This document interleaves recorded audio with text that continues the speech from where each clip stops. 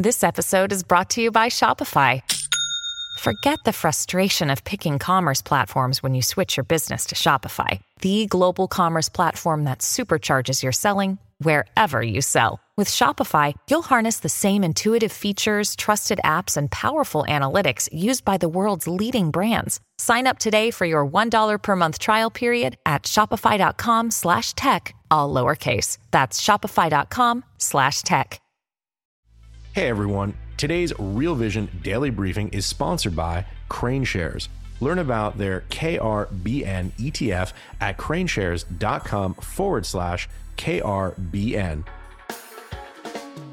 Hey everyone, if you like this podcast, go behind the paywall to get privileged access to the smartest minds in finance. Join the Real Vision community and learn how to become a better investor. Visit realvision.com/RVPod and use the promo code podcast10 to get 10% off our essential membership for the first year. And now to today's episode. Well, I can't wait for this. Emad is an old friend of mine, and as you know from his previous interview, has gone from an incarnation out of being a hedge fund manager to helping the world solve the pandemic crisis to now becoming at the absolute epicenter of the AI revolution. He's incredibly smart, lovely guy, and I think we're going to get some insights to how fucked we really are, but also how augmented we get along that journey and everything in between.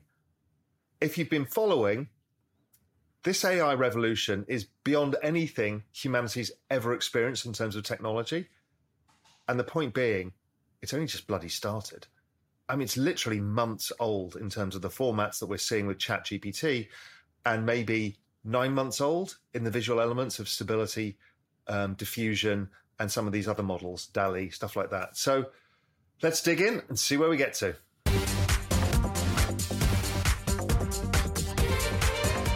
Emad, good to see you, my friend. As always, Raoul. So the last time you came on Real Vision, that was hilarious because it was exactly at the right moment, but when everyone's seen DALL-E, people have seen what you were doing, and then your interview kind of framed it for a lot of people. And it was like, oh my God, this is happening. Then ChatGPT comes out. You're the busiest man in the world. You're in every single newspaper, every magazine, interviewed everywhere, and you're at the epicenter of something massive. So firstly, congratulations. Well done. Let's catch up. Let's find out what the hell is going on now, because it's moving so fast. I read your tweets with interest. I mean, I can't even keep up with this stuff. It's a bit insane. I think I mentioned last time we created a time machine, not a knowledge compression machine. But it's a bit of a... like 3 years ago in February, we did one of these where I think it was the start of February, we were talking about COVID, right? That's right. And I think we saved a lot of Real Vision people money and made people money that way, talking about what's coming. This is far bigger than the pandemic. It's far, far bigger. And we're seeing it live in front of our eyes right now. I think one of those things One of the things, sorry to interrupt, but one of the things I've been framing it as for people to understand at a macroeconomic level is this is a bigger shock than China entering the WTO. Yeah. On so many levels. It's gigantic. It's huge. I mean, I think fundamentally, people are hard to scale. Expertise is hard to scale. This technology makes it so you can scale people. Like one of the most difficult things has been, always finding a good intern, finding a good analyst. ChatGPT is a good analyst or intern with a bad memory, right? And that can displace so many things because now you have knowledge work being scalable, And so the best knowledge work has become more scalable with this technology because we don't get stuck with that blank page problem, and we can take ourselves and put them into these models to then learn about us, and then it extends us. But so much of our world is information-based and it organizes information better. Perfectly? No. But better? Yes. So again, it solves that expertise scalability question. But still with a human. And as you said, this is a bigger thing than China entering the WTO, because what that did, that scaled manufacturing. This scales ideas. It scales information flow. And I think we're just seeing the early stages of that, even though it's being deployed, again, at insane scale. There's always this thing, like technology always starts as a toy. I'm like, the toy to deploy cycle has become like that. Microsoft has shown the way, and then everyone's following. Just like, Twitter somehow is still going despite 75% of the people not being there. Airbnb kind of did that, so people started laying off. I'm like, how many people these big tech companies need? Well, a lot less now that this technology is here. It's kind of, if Microsoft can do it, I can do it. And boom, it's in Slack. Boom, it's in Notion. Where is it not going to be? So after you really came onto the stage, then suddenly we hit the accelerator button everywhere. Microsoft ramps up with OpenAI. Google hits the panic button. Amazon, I presume, are hitting the panic button. Where are we now in all of this? Because, I'm watching you kind of wryly observing all of this on Twitter as everybody is now hitting warp factor 10. Yeah, I think, everybody, everything everywhere all at once is kind of the way it is. And again, it's very reminiscent of the pandemic, right? Like it's the February of 2020, where every single person in the world that has a knowledge interacting company needs to have a generative AI strategy.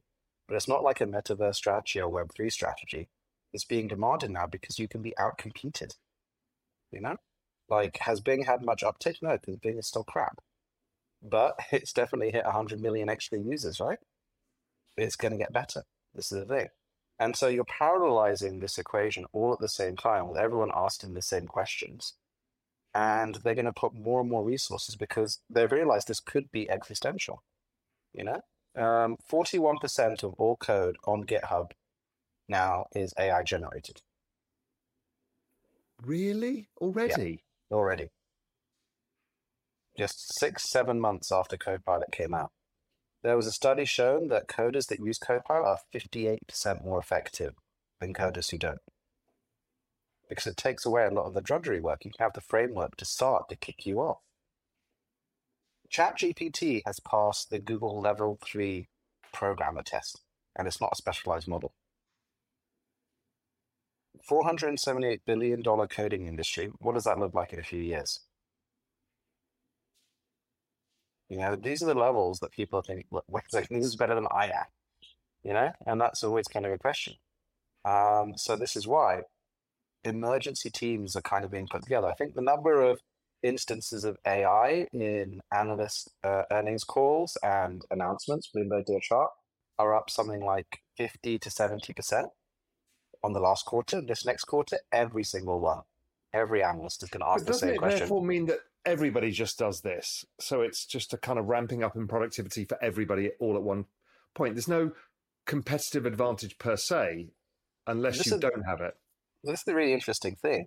On an individual basis, everyone suddenly got access all at the same time through OpenAI, but now through new technologies like our version and Anthropic's version, Google's version that will come in a few months, But there's no organizational advantage yet because it's a very personalized experience right now, or individual, because you've already got it and then they're just integrating it now.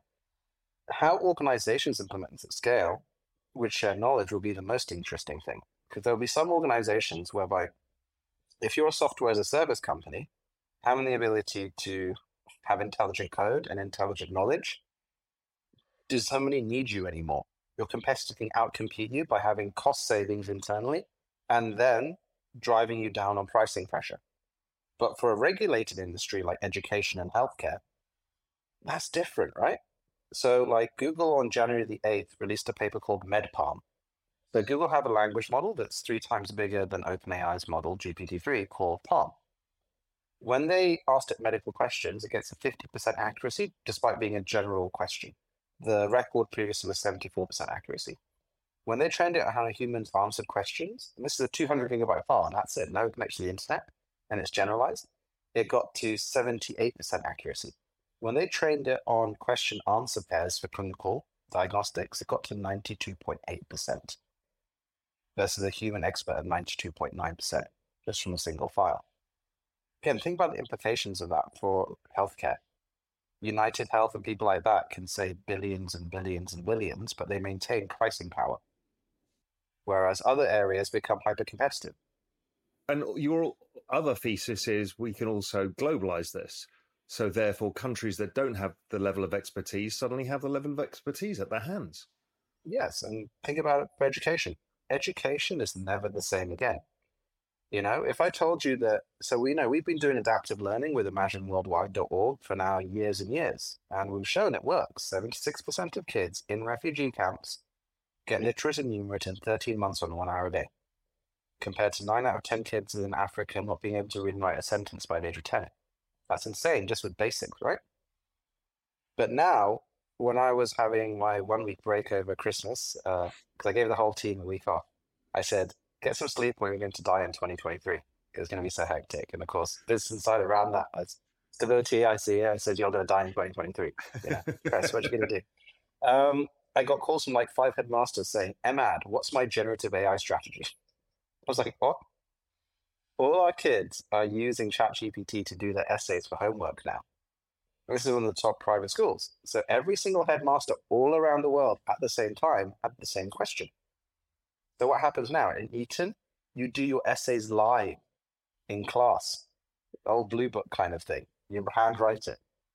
Education is never the same. And so this is one of the interesting things, when we always look at markets. Sometimes things are never the same, and there's a lot of never the sames coming as a result of this. And how will people adapt? Because you can scale humans again. You can scale expertise. So the Global South suddenly can scale individualized one-to-one tuition. The Bloom method is the only thing significant, like one-to-one tuition to do that. You can scale healthcare. You can scale all these things, but that means expertise becomes global. So again, China bought manufacturing global with a WTO kind of thing. This reduces the cost of expertise going global, which is obviously a far bigger impact. I mean, how do expertise-based companies, if you think about the McKinseys of this world and all, it's so disruptive to everybody. I think this is why Bain announced a partnership with OpenAI, with Coca-Cola being the first customer, which is interesting. Do you want to sell sugar and water with AI? I don't know. I'll have to come up with some slogan around that, or come work with us. They have to move. They have to adapt. I was talking to one of the big 4 accounting firms. They're putting hundreds of millions into this before the end of the year because they're like, this could end tax and audit. And I was like, you're a big 4 accounting firm. And they're like, we know, but we tried this. And I can do my reports super quickly. So why can't I do a tax report super quickly? I was like, okay. But they're going to put billions in, right? So again, information flow gets disrupted by these tiny little files. How I'm thinking about this, we'll dig into the specifics of where you are and what you're doing, but I just want to frame some of this bigger stuff. How I'm thinking about this is a incredible acceleration moment for productivity, but it does create a change in the job structure. What that is, how it works, don't know yet. How are you thinking about going out 5 years from here? I don't even think about 1 year, let alone 5 years. Like, I thought the ChatGPT moment, I think I said to you, would happen at the end of this year, not the start of this year, right? It's been 14 weeks since ChatGPT, and we're recording this 5 weeks since that year dropped a bomb and made Google dance, right? And the whole market, again, what's the number one question is this now. So you're parallelizing capital deployment into this infrastructure, and you have adoption like you've never seen before. 100 million users in a month or a month and a half. We've never seen anything like that. Yeah. Well, I know it was 1 million in 5 days, 100 million in a month and a half. But that's just easy. It's usable. And you don't have to wait to try it. It's instantly accretive because it solves the blank page problem. But then this is just the first use of it. As it gets integrated into flows, like Meta had a paper called Cicero. Cicero, they took 8 language models working together, and it outcompetes humans at the game of diplomacy. Right? Which everyone thought was impossible. So as this gets more and more advanced and used in different ways, again, you're in the iPhone 3G moment, if anything. When we talked last, we were at the iPhone original. You remember, it didn't have copy and paste. We just got copy and paste. Where's the App Store? The App Store is coming, right? And it's coming now because everyone wants to build the apps, and it's easy to build the apps. 4 of the top 10 apps on the App Store in December were based on Stable Diffusion, and that was the entire backend, a 2 gigabyte file. We got Neural Engine access on the 1st of December, the first AI ever, because these files, again, are entire backends that you can just build on in seconds, minutes. You can even get it to write the code for you.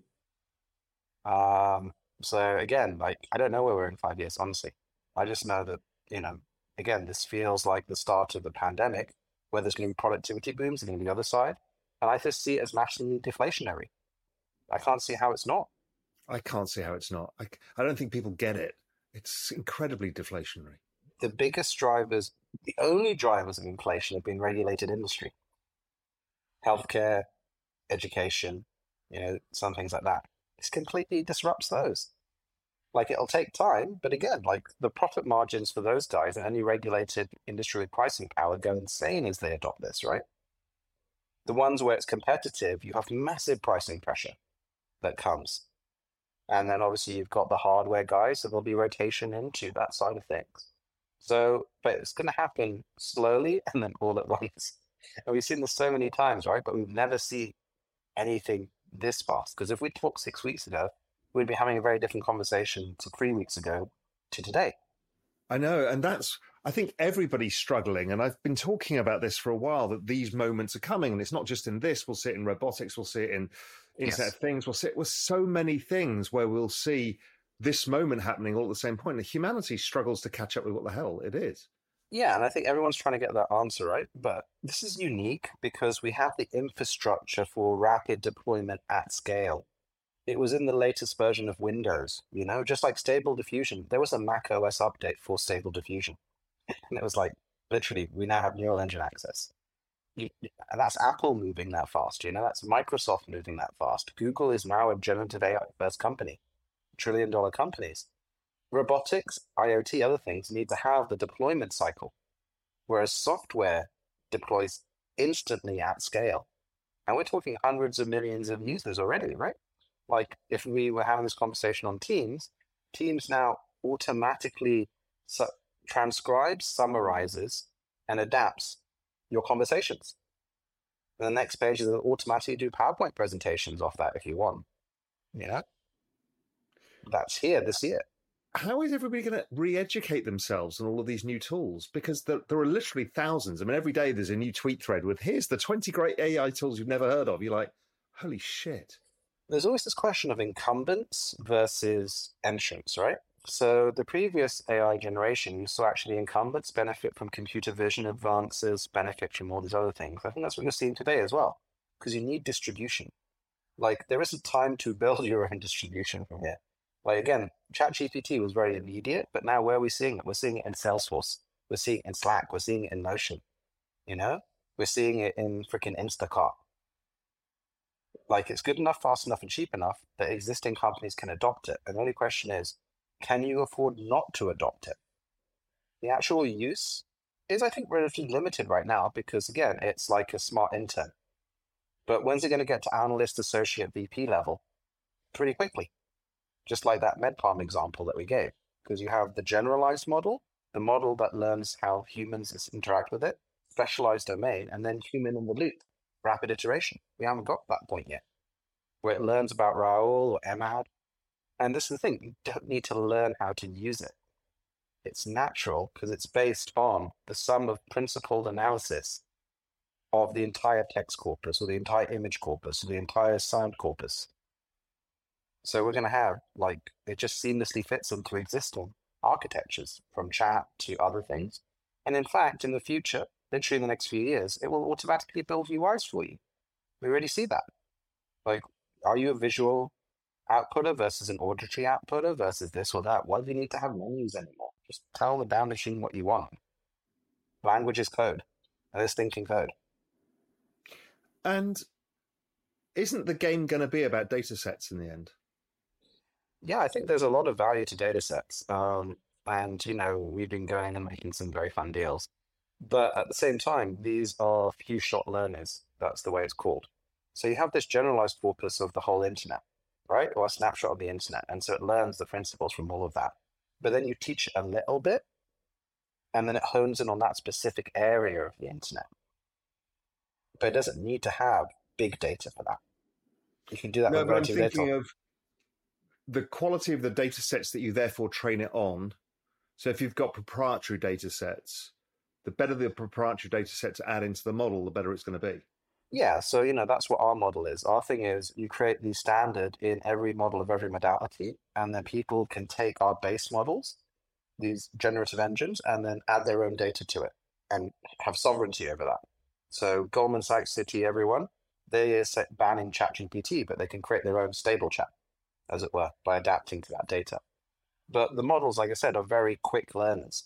So an example of that is the number one app in the App Store in December was Lensa. You know, this thing where you upload your face, like 10 pictures, and boom, you've got a model that just does your faces.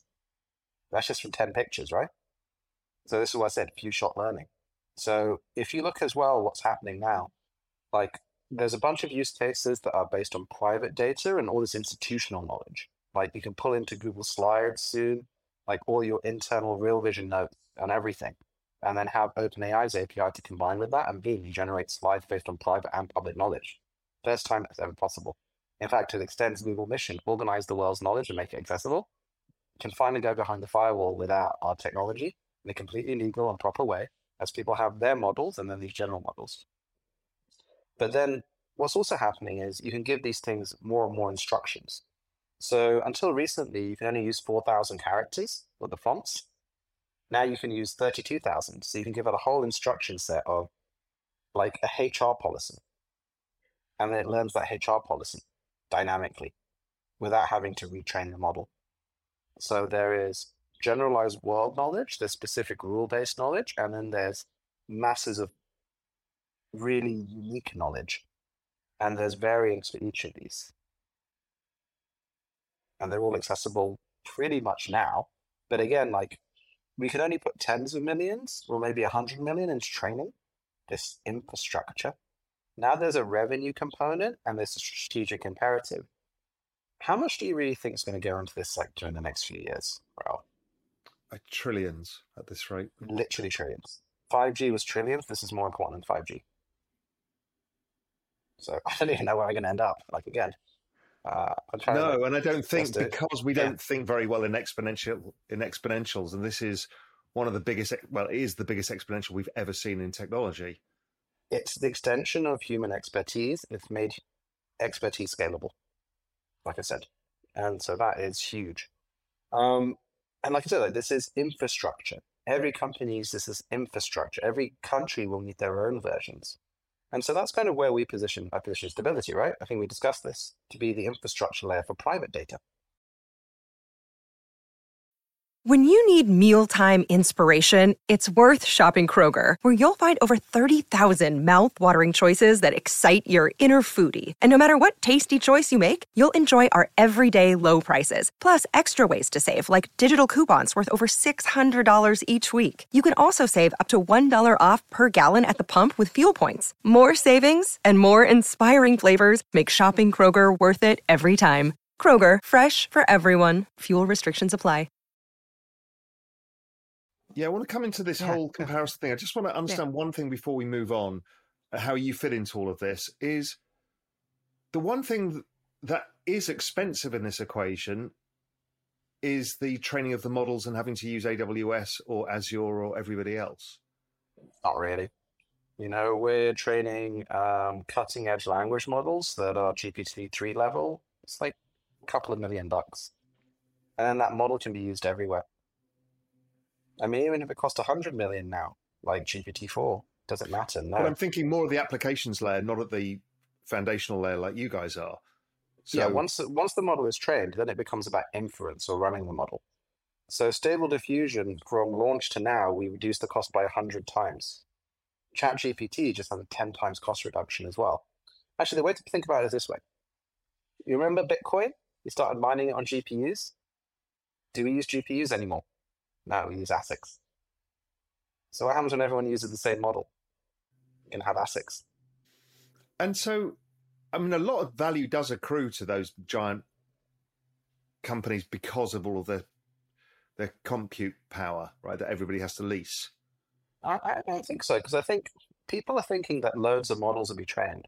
My take is that 95% of the compute will be ASICs or GPUs for running the models. Maybe 5% will be creating your own custom versions of it, and 1% will be building the foundation layer.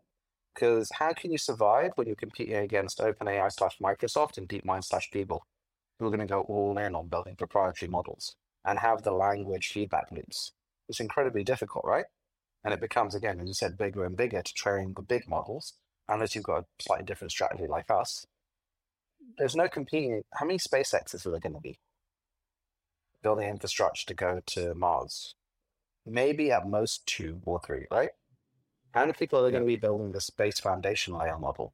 Maximum 2 or 3. And then you see the market dynamics. What do we see with this type of thing? One entity typically takes like 80% of the market, right? Because they become the standard. But you also want to avoid single vendor lock-in for your most important kind of thing. So I think that the value does accrue, but then, there are questions like NVIDIA. NVIDIA stocks on a freaking tear. And we love NVIDIA because we've got thousands and thousands of GPUs. We're melting a lot of them because we're optimizing the hell out of these things. But again, what happens when you have the move from general purpose to ASICs? Do you maintain a 70-80% margin on that side?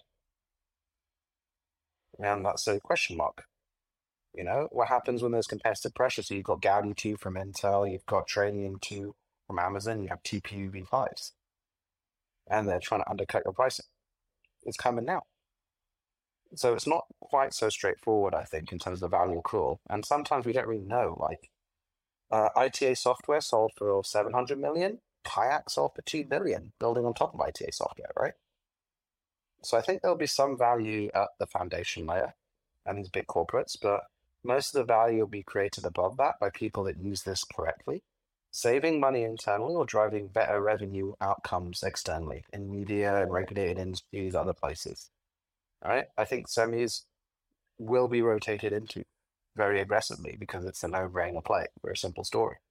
But then other areas, you look across the SaaS thing, you look at all the HR SaaS companies, and you're like, I could build your whole stack on a file. It'll probably be just as good. So the landscape is obviously these mega giants. How do you guys fit into that? So how does the landscape fit together right now as you see it? So if you're an investment bank, you ban ChatGPT, but you're on your internal version. Are you going to hire a bunch of Stanford PhDs and train a land model from scratch and take a lot of that risk? Or are you going to use our language models that we're releasing? The ones we've already released have been downloaded 25 million times. Why are they banning ChatGPT? Because what happens when you upload and type into ChatGPT sensitive banking data? Can you write press this about the activist takeover of Amazon, as an example, right? You can't do that, can you? So you need your own model.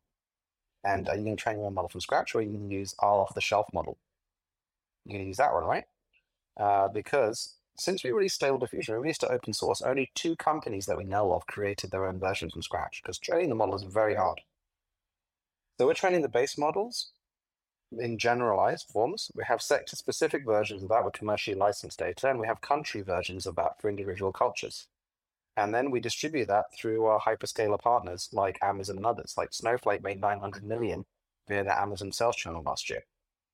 And our value is in standardizing and making that predictable and stable, shall we say, across all these modalities. So for the base layer you use us, we get our revenue shares, we get our customized things on the back of that as well. And, we can be OpenAI for everyone else because there's no other company that can guarantee that you can build a model.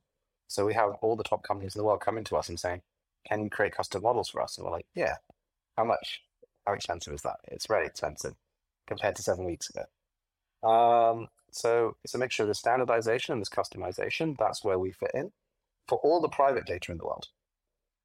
If it's public data or if it's generalized stuff, you can use the APIs and you can send your data to Google and Microsoft.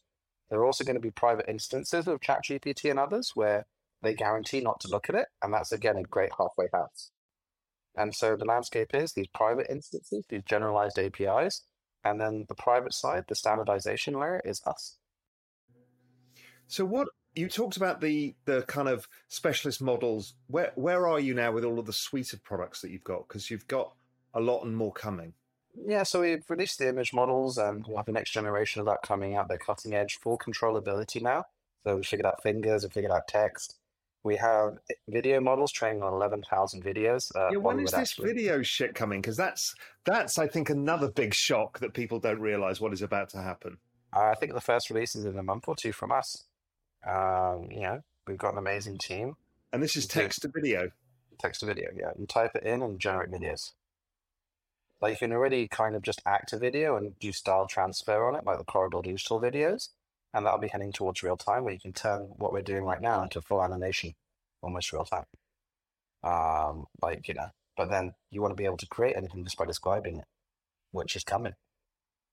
We've got script writing technology as well. So I'll write scripts in the style of some famous directors we're about to announce to help the directors. The whole of media is going to change as a result of this. Yeah, we're spinning at Real Vision to try and just figure out where to play your cards, because, unless you're a big company, you've got budgets and you need to figure out what the hell to do. Well, I mean, this is the thing. Like, you can auto-generate a podcast based on the intents of the person on the other side, right? With a human, realistic voice. And then even, Raoul, you auto-generate entire interviews back and forth between people. Yeah, because there's enough content of me online that you can train a model. Yes. And so you can have a customized Raoul every morning for every single one of your listeners. I think within a year, definitely too. Oh my God. How do I keep up? I mean, it's just really hard because you don't want to get disrupted, because somebody's going to do it. That's the terror in all of this, is there's some 24-year-old going, well, fuck it, I'm starting from scratch and I'm going to... Yeah. Like, there is an Infinite Seinfeld channel now. Some of the jokes are quite funny. There's this thing where they've got the dynamic deepfakes. Again, there are certain things you have to always think, where is my edge in this new world? Because what happens, this is a regime change, right? It's a regime change in the way that information flows around the world. And it's going to restructure the value landscape, and then people find their own areas. Like, where is our value? Our value is being the standard for open models. But what do we mean by open? We mean transparent, free-range organic. You know how they've been fed. You know what's inside it. And there's a whole ecosystem and support around it, right? So transforming the world's private data is our thing. And that's where I'm occupied. Because I think that's a $100 billion, $1 trillion company. That's something I want to IPO ASAP. Other people are finding their edge elsewhere. So like I said, in regulated industries, if you adopt this technology and you can scale the human component, boom, your costs go down dramatically. In media, if you use this, then you can leverage your existing IP and boom, away it kind of goes. You can surface stuff. You've got intelligent interns and analysts and associates and VPs coming. You don't want to be computed away. At the same time, stuff is slow. Like, people still use Lotus Notes, right? 1.5 million people are still on AOL. Like, everyone said that Meta was going to disrupt, like, search. Never really happened.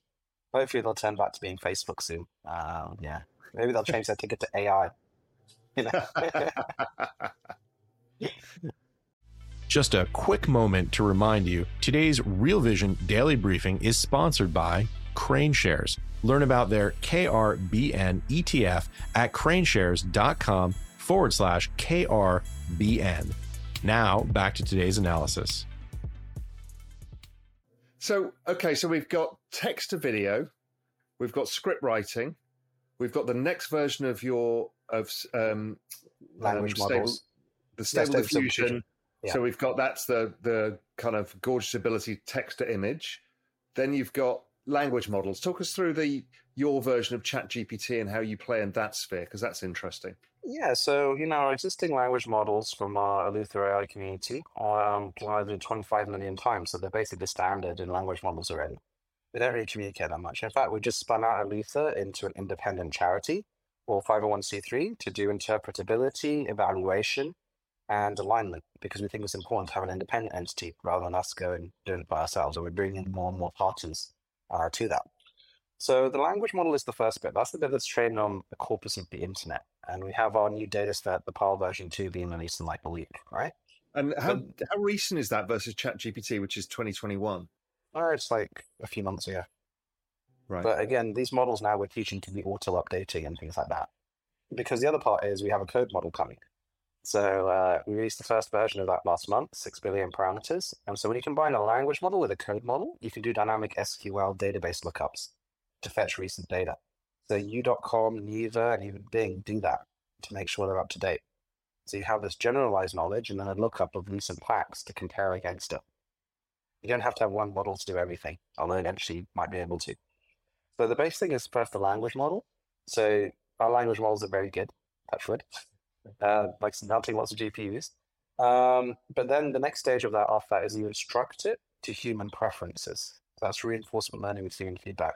Because you have this generalized thing. It's like putting someone in front of a TV and taping their eyes open and they just watch it. They learn about everything, you know? But sometimes the answers are a bit crazy. So you teach it what type of questions and answers via a reward function humans usually like. That's the RLHF bit. That takes a few months, right? And then you take sector and domain specific questions and instructions and you add that. And then you see how people use it in real life and you iterate and you adjust the outputs that way. So, that'll take like, I don't know, 6 months or something like that, the whole process. But the language models are the first bit, and then you move forward to that. And so is that going to be like a stability chat? Is that how you think of it?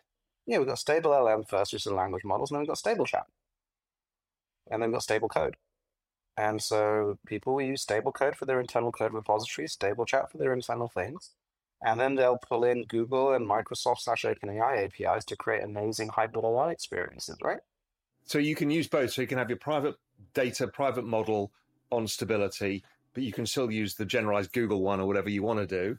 Yeah, like you could have Google Slides, like I said, and it pulls in your private knowledge, and then it pulls in this really amazing script writer from OpenAI.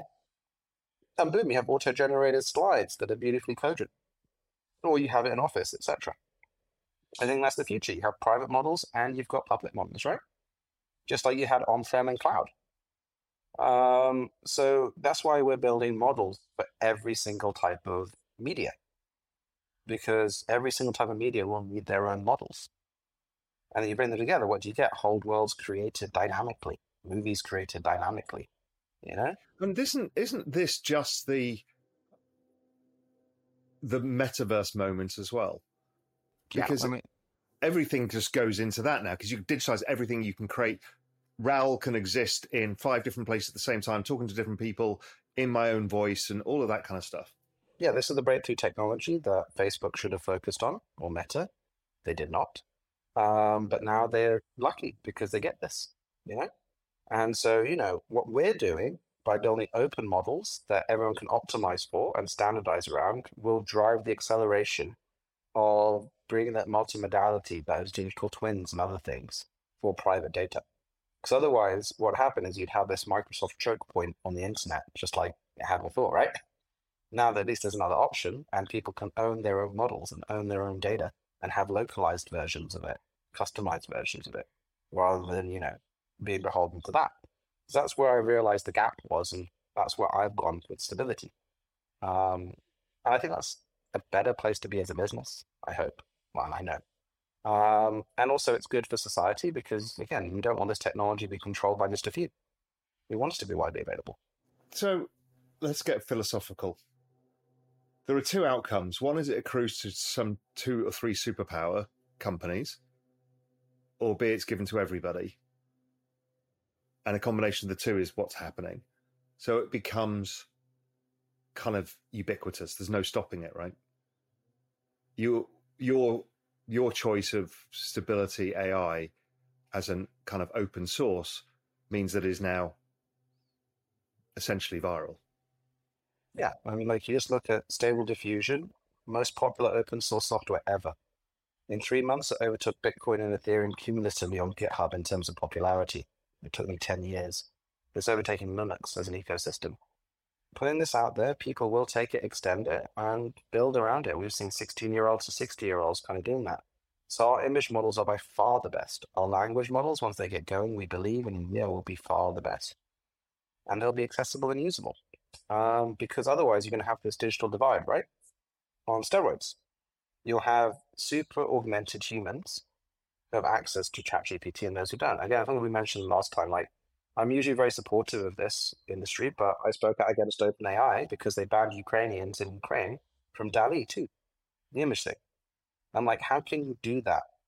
I don't say unethical very often because I think ethics are complicated, but I was like, that's just wrong. They recently changed that in the last few months, but there was a long time when no one in Ukraine could have superpowers for art, you know? And I understand there could be reasons around that, but you can't have a world where you have these restrictions. Like there was just a study released about ChatGPT. Guess what? ChatGPT's ideology is that of Silicon Valley. Okay, like you might agree that that should be the only ideology. My thing is that the world contains multitudes. And so we need to have, every country will need their own national models to reflect their culture. And we need to distribute this widely as infrastructure. So again, this is why we have Imagine Worldwide. Bring this technology to the kids first and let them be the best of themselves, as it were. And when, in your mind, did these generalized models become smarter than humans? I mean, Mo Gawdat, I don't know if you read his book, Scary Smart. So he was the guy who ran Google X. A really interesting guy. He's just like, end of this decade. Well, I mean, look, half of people have below average IQ, right? Around that. Obviously, by definition. But 95% of people think they have above average IQ, right? The barrier is not high for generality, unfortunately. Or fortunately, I'm not sure. So I have no idea. I just know that ChatGPT is a better coder than I am in certain instances, right? It's a better Stable Diffusion is a better painter than I am. Our music models are better musicians than I am. Like, I'm sure that MedPalm is a better doctor than I am.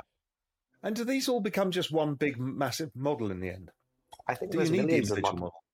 Yeah, I think you need millions of models because as you have a model that's specialized, it can be highly performant, right? Like these models are coming. If you put all of the specialized models together, you get generalized AI. You get generalized AI, yeah. So my take on the AGI debate and all that thing is that swarm intelligence, augmenting humans, is the only real alternative to an AGI that overtakes everything. And I think this can be used to create swarm intelligence. On the way to that, you make people happier and you give people agency, which I think is a great way to do it. Because I don't like this idea of just building a multi-trillion parameter model on billions of dollars, where people talk about alignment of these models with the emergent properties, right? So they're like, we can constrain the alignment discussion, because that's important as well. Yeah, so alignment is that as we build a model that's generally more capable than any human and can learn to be even more capable, we can align it so it's beneficial for humanity and doesn't wipe us all out. Because it's like, man, what's the easiest way to make humans not sad? Get rid of them all, right? But for me, that's orthogonal to freedom. So if you have someone more, we've all had people more capable than us, right? Can you constrain them? Yeah, if you restrict their freedom, that's the only way you can do it because they're by definition more capable than you. And that terrifies me. So for me, one of the reasons I want to get the technology out there, I want to get it where it's useful in education, healthcare, creativity, is so that we can have dynamic form intelligence. And then that can coalesce to maybe counterbalance that, which is a crazy thing to say. But again, we're seeing it live. I'm having these conversations a lot now. Is like, it is not certain what that path is. It isn't. And so the common refrain that I get is two things. The only way to beat an AGI is to build another AGI that stops the bad AGI from happening. Like, that strikes me as being very bad, right? The other thing is, if we don't build AGI, the Chinese will build AGI. I'm like, again, that seems like a bit silly, So my thing is, like, again, get this technology out, create standards around it. So, like, one of the things we introduced was opt-out of our model data training sets. Nobody else has done that. Now, is it because they think it's the legal requirement? No. Moral requirement? Not really. Because again, if it's public and open, and you're using the scraping, I should be able to use for that. But I think it's the right thing to do, And so setting standards around that, pushing back against governments who actually want to be even more permissive about what we can do. I think we need to set standards like that. How do you stop somebody, Israel or somebody, saying, well, we're not going to adopt any of your standards, therefore we can capture market share and we can do that? I don't know. I think all you have to do is just have to try and take a lead and make it the defaults. So again, the models that we are training, how many people have released Stable Diffusion models, even though they have the training code, and it's like only $1 million to train? Again, compared to the value created, like Lenzo is making $2.5 million a day on the App Store. That's just one app, right? From this technology. But nobody trained them. So being in this open, transparent standard, like we have quite an important place in setting the standards of what is reasonable. And then if people don't adopt that, as you said, maybe they outcompete. I don't think they do. There are elements around that, but it's hideously complicated, unfortunately. And especially at the pace, like there is no time to breathe, unfortunately. Another day is here, and you're ready for it. What to wear? Check. Breakfast, lunch, and dinner? Check. Planning for what's next and how to save for it?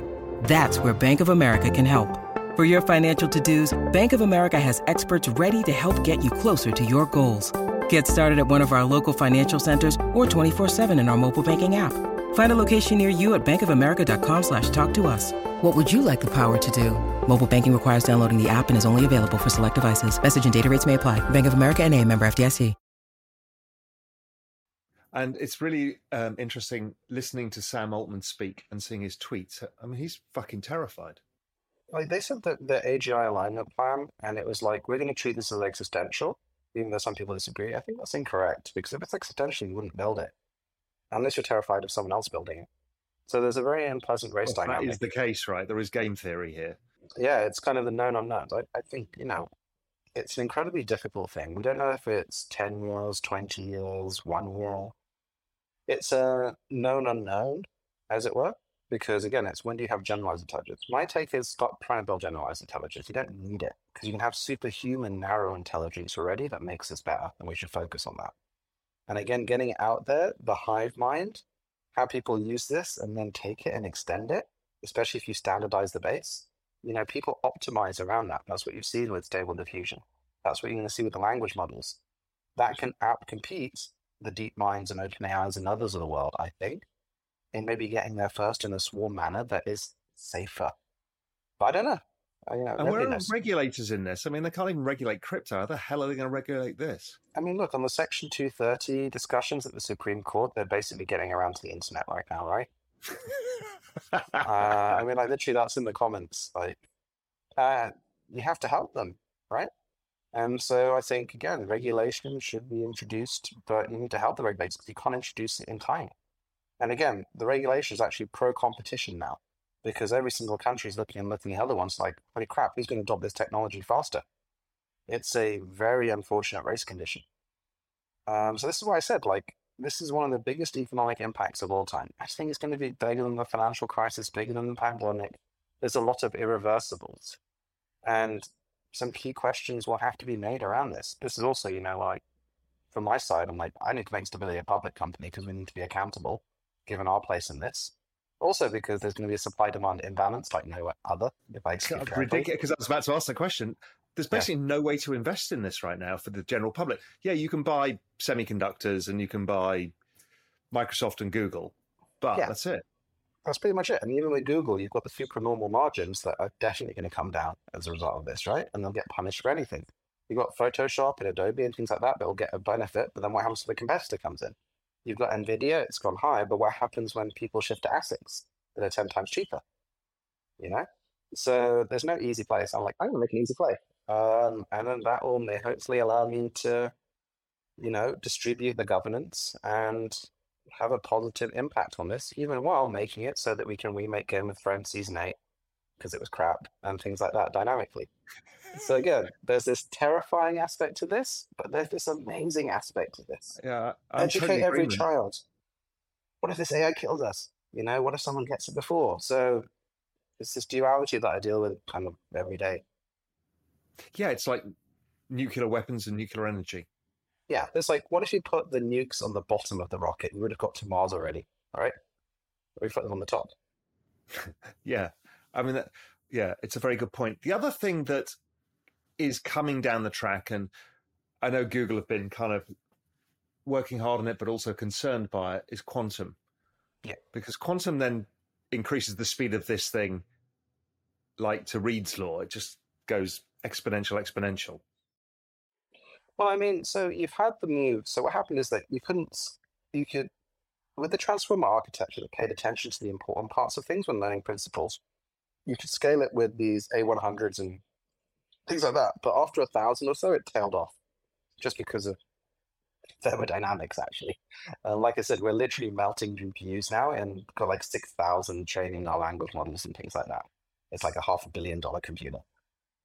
That's actually been solved now, so that's linear scaling. You can actually emulate quantum qubits on H100s. And you can scale it pretty much out there, which has big implications if you think about it. Because people are willing to drop billions on these things now, where foods that only drop hundreds of millions. As quantum computing comes in, the key thing here is you have these models forming one part, and then quantum computing is great for optimization equations. Because one of the things you've seen is you've moved to deep learning as the key thing. Now we're introducing reinforcement learning. And this brings up forward things like AlphaGo and those AIs that beat humans at StarCraft and stuff like that. And then you bring quantum into that, you can basically optimize complex systems, which is kind of crazy. Yeah. How the hell are you staying on top of all of this? Well, honestly, I know you're at the epicenter of it, so I get that. It's difficult, man. Like every day, there's another breakthrough. Seriously. When you look at ML papers on Archive, it's an actual exponential. It had a 26-month doubling. It's now like 13 or something like that. And again, it's parallelizing. A lot of people ask me, where's the financial markets people with this technology? You know, whether it's Renaissance, I don't know what models they had, because they were obviously doing a lot of stuff early on. Where's that coming? How unfair advantage do the people who can build the models get for a while? Well, I think they get a big advantage because you can understand how to break down the markets. I think you move to AI-based market makers sooner rather than later. There's a whole bunch of stuff. The general sophistication is very low because there aren't many people that understand these technologies. There's only a couple of hedge funds that I've seen. They're not being doing properly. Like if I had this time and space, I'd launch my own hedge fund. I don't know at the moment. So it's going to come. And again, I think there is an unfair advantage from being able to do this. Even more so if you have more degrees of freedom, shall we say. Like what if you could read the stories and create the stories? We're going to see agents like that understand how things spread based on the virality metrics. So I think markets have already moved highly narrative based. If you look at it, like more than kind of ever, like what are fundamentals anymore even compared to narratives? I think that will just continue to be exacerbated by this technology. And one of the things you might have seen me talk about this, and we briefed on it before, is how the hell is society going to deal with the deep fakes and the scale and speed with which we can create that going into the US election in 2 years? Well, next year, right? Next year, yeah. Basically got perfect deepfakes. They were fundamental, right? And it's pretty much real time. And the voice is like the audio DJ that just got released in Spotify. That was Mr. Strimmel's technology. Perfect voices, right? Dynamic, with full emotional range. I think the only way is you have something like content authenticity. You have this kind of immutable trace from a curated source, because then social network becomes even more important with the way that you curate these things, because detection is very important. Like we were going to do a $200,000 deepfake detection price for open source, and then we realized it'd be a race condition. So maybe it'll be some sort of blockchain. Maybe it'll be something like content authenticity that does a encoded meta file. But there needs to be standards sooner rather than later. But I think already people are like, I don't really believe that anymore because I just saw it on TikTok. I'm pretty sure Tom Cruise isn't doing all that stuff, you know? Yeah, but it's fine in normal life. But when it comes to points like pandemics, you know, things of societal importance, that becomes complicated. You know, I've actually spent some time speaking to Google, Facebook, Amazon, LinkedIn, all of this about authentication of people as well. Because maybe you just authenticate people and then This is why Meta is introducing as people authentication. This is why I said, if you look at this variety and spread, it's all about the curation aspect, right? And so there's a verification thing, and that could be blockchain or it could be content authenticity.org. But then there is, what are these key choke points on information flow? And what do they look like? So you were working, and we've chatted about it privately, on cool stuff that are going to make people go, oh my God, again. When is some of this cool stuff that you're seeing coming out? Or is there any cool stuff that's out already that you think people haven't noticed that how amazing this is? Well, we've just hit full controllability on image. So you can take the pose you are now and basically transform yourself into anything, move it to 3D. There are new types of interfaces. So I don't know how long does something like that take? Talk me through that process. So I put in an image of me or a short video of me. I put it into this model, and then what? And then, you can transform yourself into a transformer in like, I don't know, a minute or something like that. And then once it's trained, it takes a second each time to transform yourself to anything else. But then you can export your 3D model, adjust it with a Blender plugin, and then you can just do that. Or you can take a whole movie and then transpose it with coherence, probably in the next few months, into like an anime. You can make yourself Dragon Ball, whatever. Then you can view that on, I don't think I showed you, like one of the companies I'm on the advisory board of, Leia. They just released their glasses-free Retina quality 3D tablet. So it's 3D without glasses, and it's Retina quality. I'll send you a tab. And basically you can convert 2D to 3D live as well. And you're like, what is this magic craziness? Especially in glass technology is magic. There's too much magic out there. The question is, is it destructive or creative magic? It's a bit of both, unfortunately. It is. Yeah, we just have to be honest with ourselves. We just don't know. But it's not going away. You can't put the genie back in the bottle. Somebody was always going to build this. Yeah, someone was always going to build this. And that's kind of what I saw. And that's why, Stability is like 16 months old. I accelerated this so hard. And now I'm accelerating it again because, we've got to have options, right? It can't just be controlled by a few choke points that, okay, they get economic excess. But at the same time, are they doing the right thing? I don't know. But there should be options. Am I doing the right thing? I don't know, but at least other people can take the technology and kind of use it, hopefully for their own customization. And the ownership structure is different. Is there a good business on that? I think there's an amazing, ridiculous business from that as well. And the whole entertainment industry as well completely changes. Oh, here's a question that somebody asked me the other day, and it's a very valid question, has the porn industry adopted it yet? I don't know. You know what I mean? They've always been very fast with the adoption of technology, because then that changes a lot of the equation. Like, you can see these AI models now, so modeling, so you can get whatever kind of model you want to wear the clothes that you want. It's like, oh, okay. Well, I'd say my hope is probably that the exploitation life in that industry decreases if you have digital variants of it. But I'm not sure how it's kind of being adopted at the moment. I do know that just like, real life, still life pictures, some of the kind of models that included not safe for work actually have better anatomy and things like that because it learned from still lifes and nudity and candies, which is kind of crazy to think. Again, I think any information media flow-based business gets changed by this. And that is basically Western society, right? I can't think of very many places where this isn't applicable to save money, make money, create new experiences, etc. I can't either. And I can't get my head around it because it's literally every single thing we see, do, learn. It's everything. It's everything. And there's this question, I'm reasonably convinced that in 2, maximum 5 years, you'll have ChatGPT on your smartphone without internet.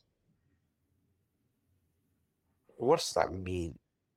When you have a very capable analyst level person on your phone, B is no longer stupid, Siri is no longer stupid, and it learns about you. But it also means that the Internet of Things can have the same. Yes. And they can be embedded in your fridge. Yep. And it can go everywhere. I said you'll have it in your toaster, Stable Diffusion in your toaster. Why? Because then you have fancy toast. That's toast. Of course you will. The Internet of Things is headed that way, but once you give it AI, it can do all sorts of stuff. Well, Web3 was missing AI, right? I always was very puzzled by that. You have identity, but you don't have AI. So again, I think people will adopt this faster than, well, they are adopting it faster than any technology we have ever seen. And we've been in markets for decades, right? Never ever seen anything like this. Nobody has. Because there's an installed base and just seamlessly fits in because it takes structured and unstructured data back and forth. And then they said, eventually it will be on the edge, and it will be available to everyone. And I think that is an incredibly uplifting agentic thing. Or it's the panopticon to end all panopticons. I don't know. Yeah, I don't know if my fridge is going to take over the world or not. But once it's off the internet, you can't control it. Yeah, there's a great story by, I think, Cory Doctorow called Unauthorized Toast. The intelligent toast maker, you don't pay it, it stops making toast. And then, you got Hitchhiker's Guide to the Galaxy with, what was it, Red Dwarf with angry toasters and things like that. Oh my God, it's going to be a crazy future. I don't want toasters giving me attitude. Get enough of that already. Yeah. Emad, listen, amazing again to catch up with you. Thank you for giving us your time and good luck with everything. Let's see where we get to. This is crazy. I mean, we only spoke about a month and a half ago. I don't know. Time compression technology. Like, oh my God. Where are we going to be in a year? I don't know. I have no idea. Anyway, my friend, great to see you as ever and good luck with everything. Cheers, buddy. We live in interesting times. We do indeed. There's almost too much to process in this video. I can't get my head around it. It's moving too fast. There is too much happening in too many spaces, in every single aspect of everything we do as humans on Earth, from creating art to writing scripts for films to the medical practices, accounting, lawyers, media, literally everything. Any single absorption of knowledge has changed, but at a rate of which none of us can understand, A, how to even catch up, but how to even understand it. And when I ask Emad, who's at the bloody centre of it all, where it's all going in 5 years' time, he's like, fuck knows. It's moving so fast in so many unique ways by so many people that we really have no idea. But I think Emad confirmed my view that this is literally the biggest thing that has happened on an economic and societal level in history in the shortest period of time. And the ramifications of this will live with us forever.